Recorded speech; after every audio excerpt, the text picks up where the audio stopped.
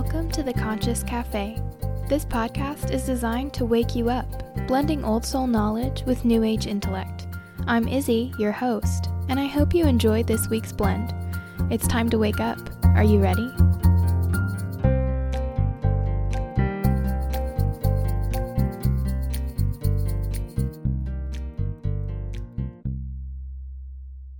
Hey guys, and welcome back to episode 2 of the Conscious Cafe. This week's episode is going to be a medium roast blend of Reiki and energy work with a subtle hint of quantum physics. We're going to be talking about what Reiki is, how it may work, and how it ties into quantum physics. So if you're ready, let's get started. As I mentioned in the introduction episode, which if you haven't listened to, you can listen to now. I'll link it down in the show notes for this, and it's also available to read or here, I guess, on my blog over at collectivelyquantum.com. But as I mentioned in that episode, I am a Reiki master, which means I've gone through the highest level of Reiki training to get to the master teacher level. I have been practicing at the master level since August of last year, and it honestly has changed my life. But Reiki for a lot of people seems super woo-woo, super out there. Really, a lot of people think that it doesn't work, that it won't work, that it's stupid, all of these things. So what I really wanted to do, since Reiki is going to be a big topic on this podcast, is I wanted to give a brief overview of what Reiki is, why it works, and what my perspective on it is.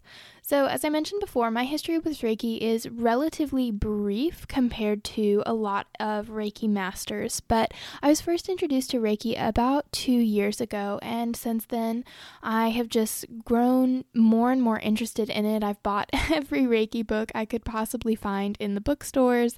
I've gone through my trainings and had the attunements, and I actually currently work as a virtual assistant to a wonderful woman who owns a Reiki business, so I'm getting the business side of things as well. So what is Reiki? Reiki is a form of Japanese energy healing in which the practitioner transfers energy to the recipient through the palms of their hands. Written as a Japanese kanji, the word Reiki is composed of 2 parts, Rei meaning spirit or higher power, and Ki refers to life force energy, or the energy that gives us life. The concept of Ki is not unique to Japanese culture, as life force energy is also one of the founding principles of traditional Chinese medicine, yoga, a lot of really ancient healing philosophies. So for Reiki, though, Ki refers to the energy channeled by the practitioner during a session.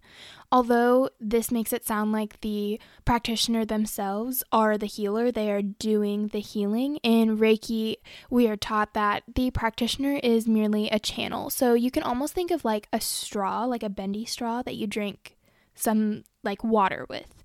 And you, the person drinking the water, are actively sucking it up, but you have to have the straw as a conduit to get the water from the cup to your mouth. And that's basically what a Reiki practitioner is. We are not forcing the energy into your body. We're not physically moving or mentally intoning the energy to get into your body. We are merely acting as the straw and holding space for your body so that you can naturally soak up the Reiki energy that is available to you. So, put together, Rei and Ki in Japanese kanji means spiritually guided life force energy. However, translation to another language often strips the kanji of some essential meanings. But in essence, the main piece of Reiki is an intimate connection to universal life force energy. This connection is usually strongest on the side of the practitioner, who acts as a channel during a session, as I was saying before. So that's really where that straw imagery comes in, is we're just acting as the conduit so that the Reiki energy can go from universal source and be soaked into your body. The practitioner or Reiki master goes through a series of attunements and lessons before completing their training. These attunements intimately connect the practitioner to the power of universal energy. So attunements allow the practitioner to be a clear channel for the energy. This does not mean that the practitioner is better or more spiritual than the client. Instead, the attunements kind of serve as a way to clear the practitioner of their own spiritual dust, allowing energy to flow through them without being polluted. So if you go back to thinking about that straw, you would not want to use a dirty straw to drink your water with, right? You want a nice, clean straw. And so the main part of Reiki training for Reiki practitioners is actually getting them to clear their own spiritual dust away, clear their own energy system so that they may act as clear conduits for the Reiki energy. And it's kind of at this point that I want to note that Reiki is not associated with any one religion. Reiki is not religious. It doesn't discriminate. It doesn't focus on a single religion. Reiki merely works with the energy that is around us all at all times, and that can be put into any religious context. So I kind of just wanted to get that out of the way because I know that is something that calls up a lot of controversy in people who are new to Reiki, is worrying about how it may or may not fit into their religious context.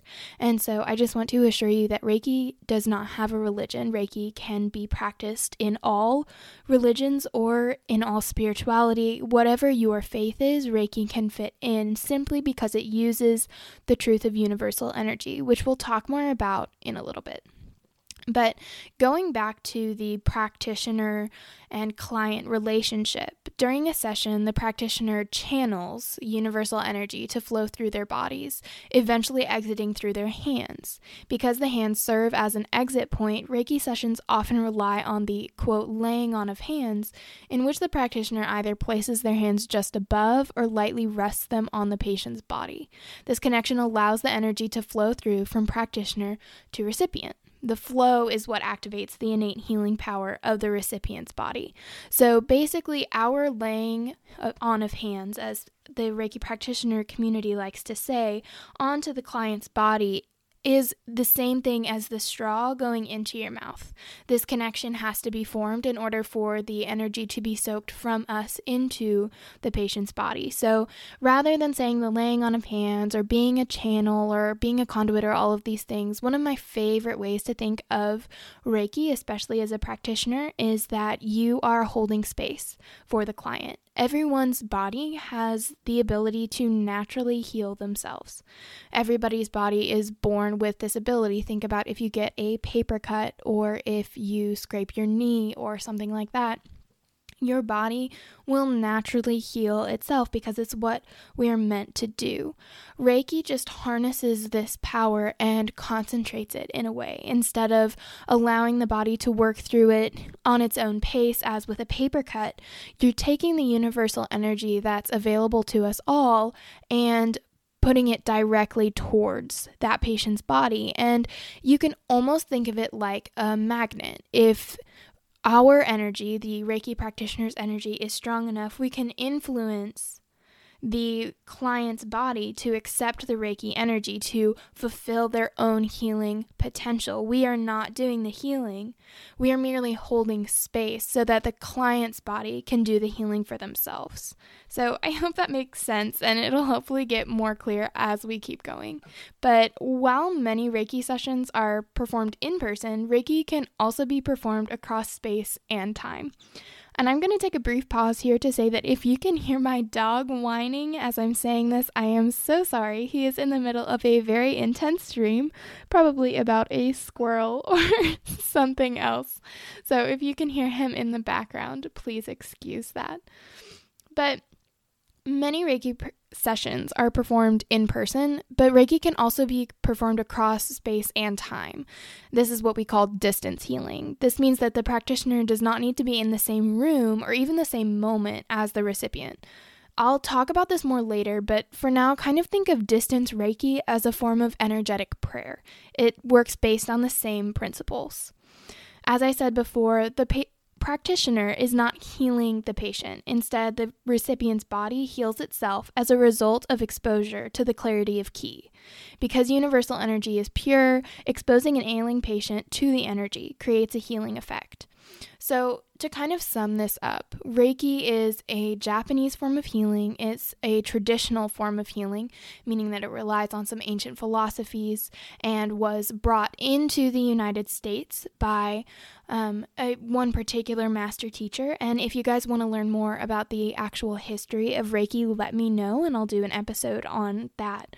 But for now, what you need to know is that Reiki is essentially a form of Japanese healing that relies on a practitioner-client relationship in which the practitioner can put their hands on or around their recipient's body, either physically or intentionally, as in distance healing, which we'll talk about in a little bit. And it is this connection that allows the universal life force energy to be channeled into the recipient's body to activate their own natural healing powers. Now, as I'm saying all of this, for those of you who aren't familiar with Reiki or are maybe a little skeptical, this is probably sounding like a bunch of mumbo jumbo.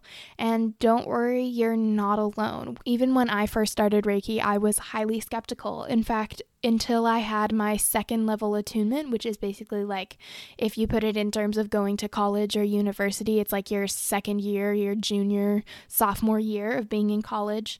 When I was going through my second level of Reiki training, that I actually started fully believing in the power of Reiki. So I went through my first year and a half of training, not fully believing that Reiki works. So if you're skeptical, don't worry, I've been there too. But I'm hoping that this next part of the episode will help to alleviate some of your fears and hesitations. So what I'm going to do now is talk about what I like to call the quantum connection. So we're going to take a scientific perspective of Reiki and why it works using the lens of quantum physics.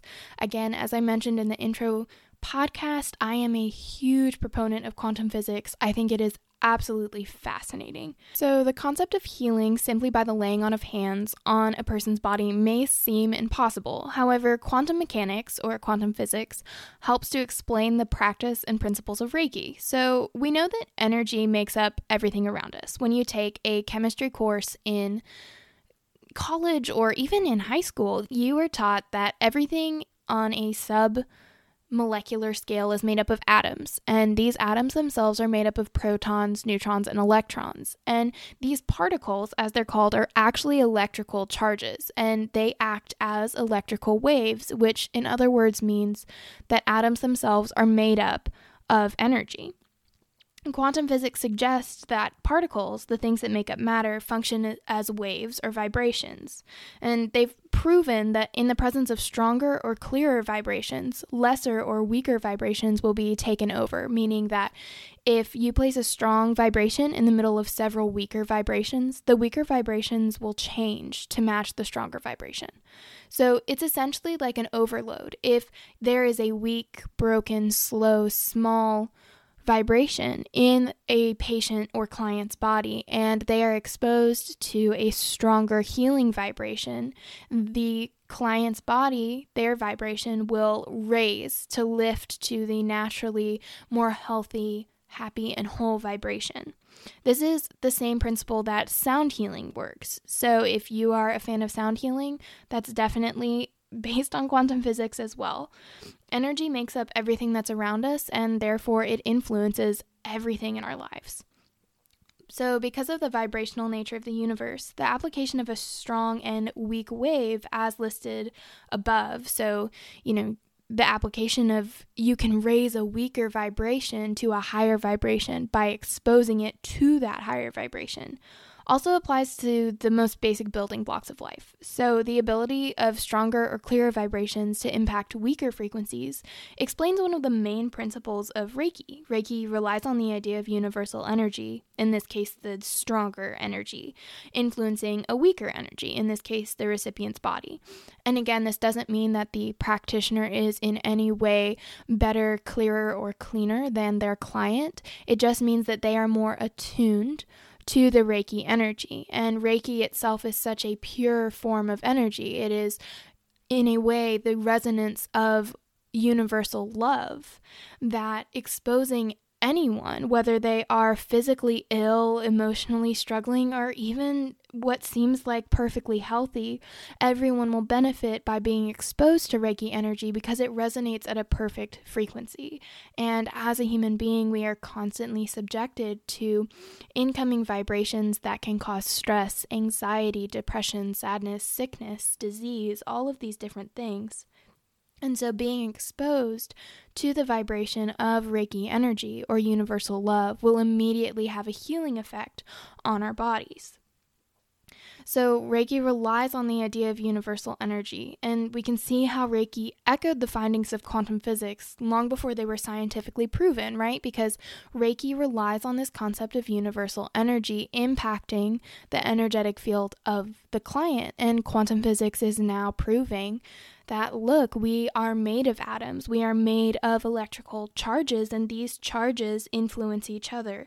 So in a way, quantum physics is helping to quote-unquote prove Reiki, to add substance to what many Reiki practitioners know to be true, that Reiki is a reliable and effective healing technique.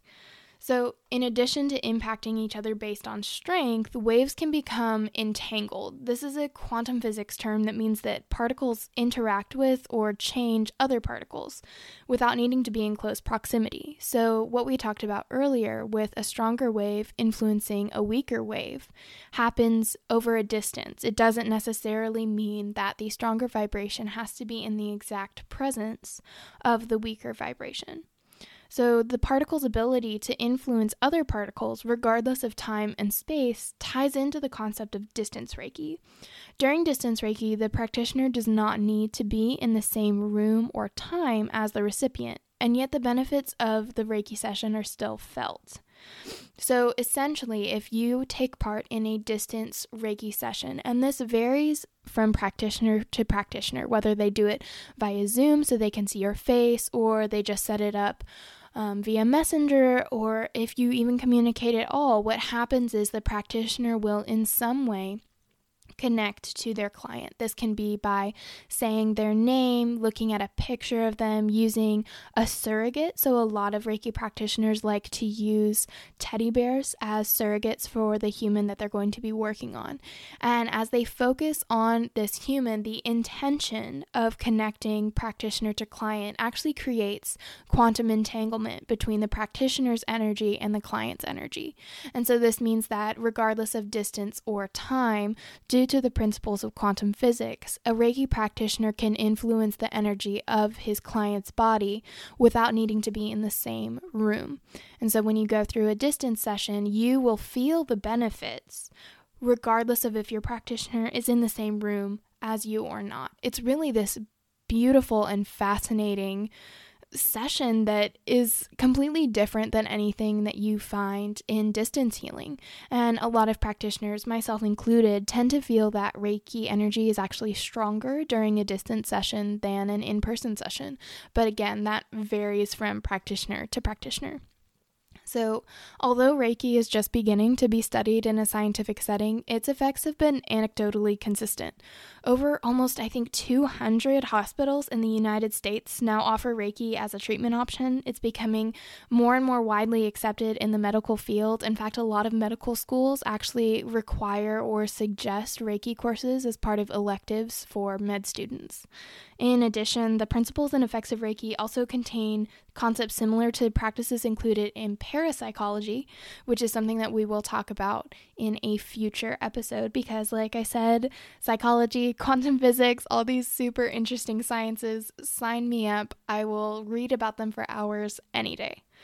So basically, to sum up this episode, hopefully it hasn't been too confusing. I know when you are first exposed to the concept of Reiki, it can feel really odd and foreign and maybe a little woo-woo, but I am all for the woo-woo. So if you have any questions, let me know. We'll be doing a lot more episodes on Reiki in the future, and we'll cover a vast array of topics under the blanket term of Reiki. But to kind of sum up, Reiki is a healing technique in which the practitioner channels energy into the recipient by means of touch, activating the natural healing processes of the patient's body.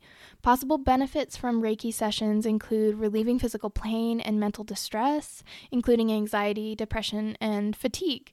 So I would love to know, as a way to round off this session, have you ever received a Reiki session? And if so, what was your experience? Are you a Reiki practitioner? I would love to know.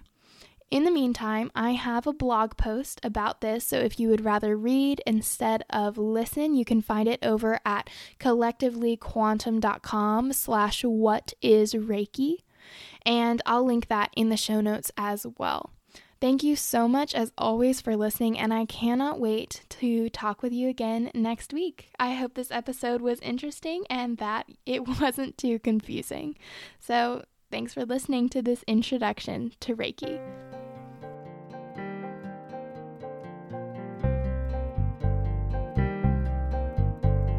Thanks for coming to the Conscious Cafe. Come back next week for your consciousness refill, or keep the vibes going by subscribing to the podcast, following the blog, or joining me on Instagram at collectivelyquantum. Find all the links in the show notes, or head over to collectivelyquantum.com. Until next week, it's always a beautiful day at the Conscious Cafe.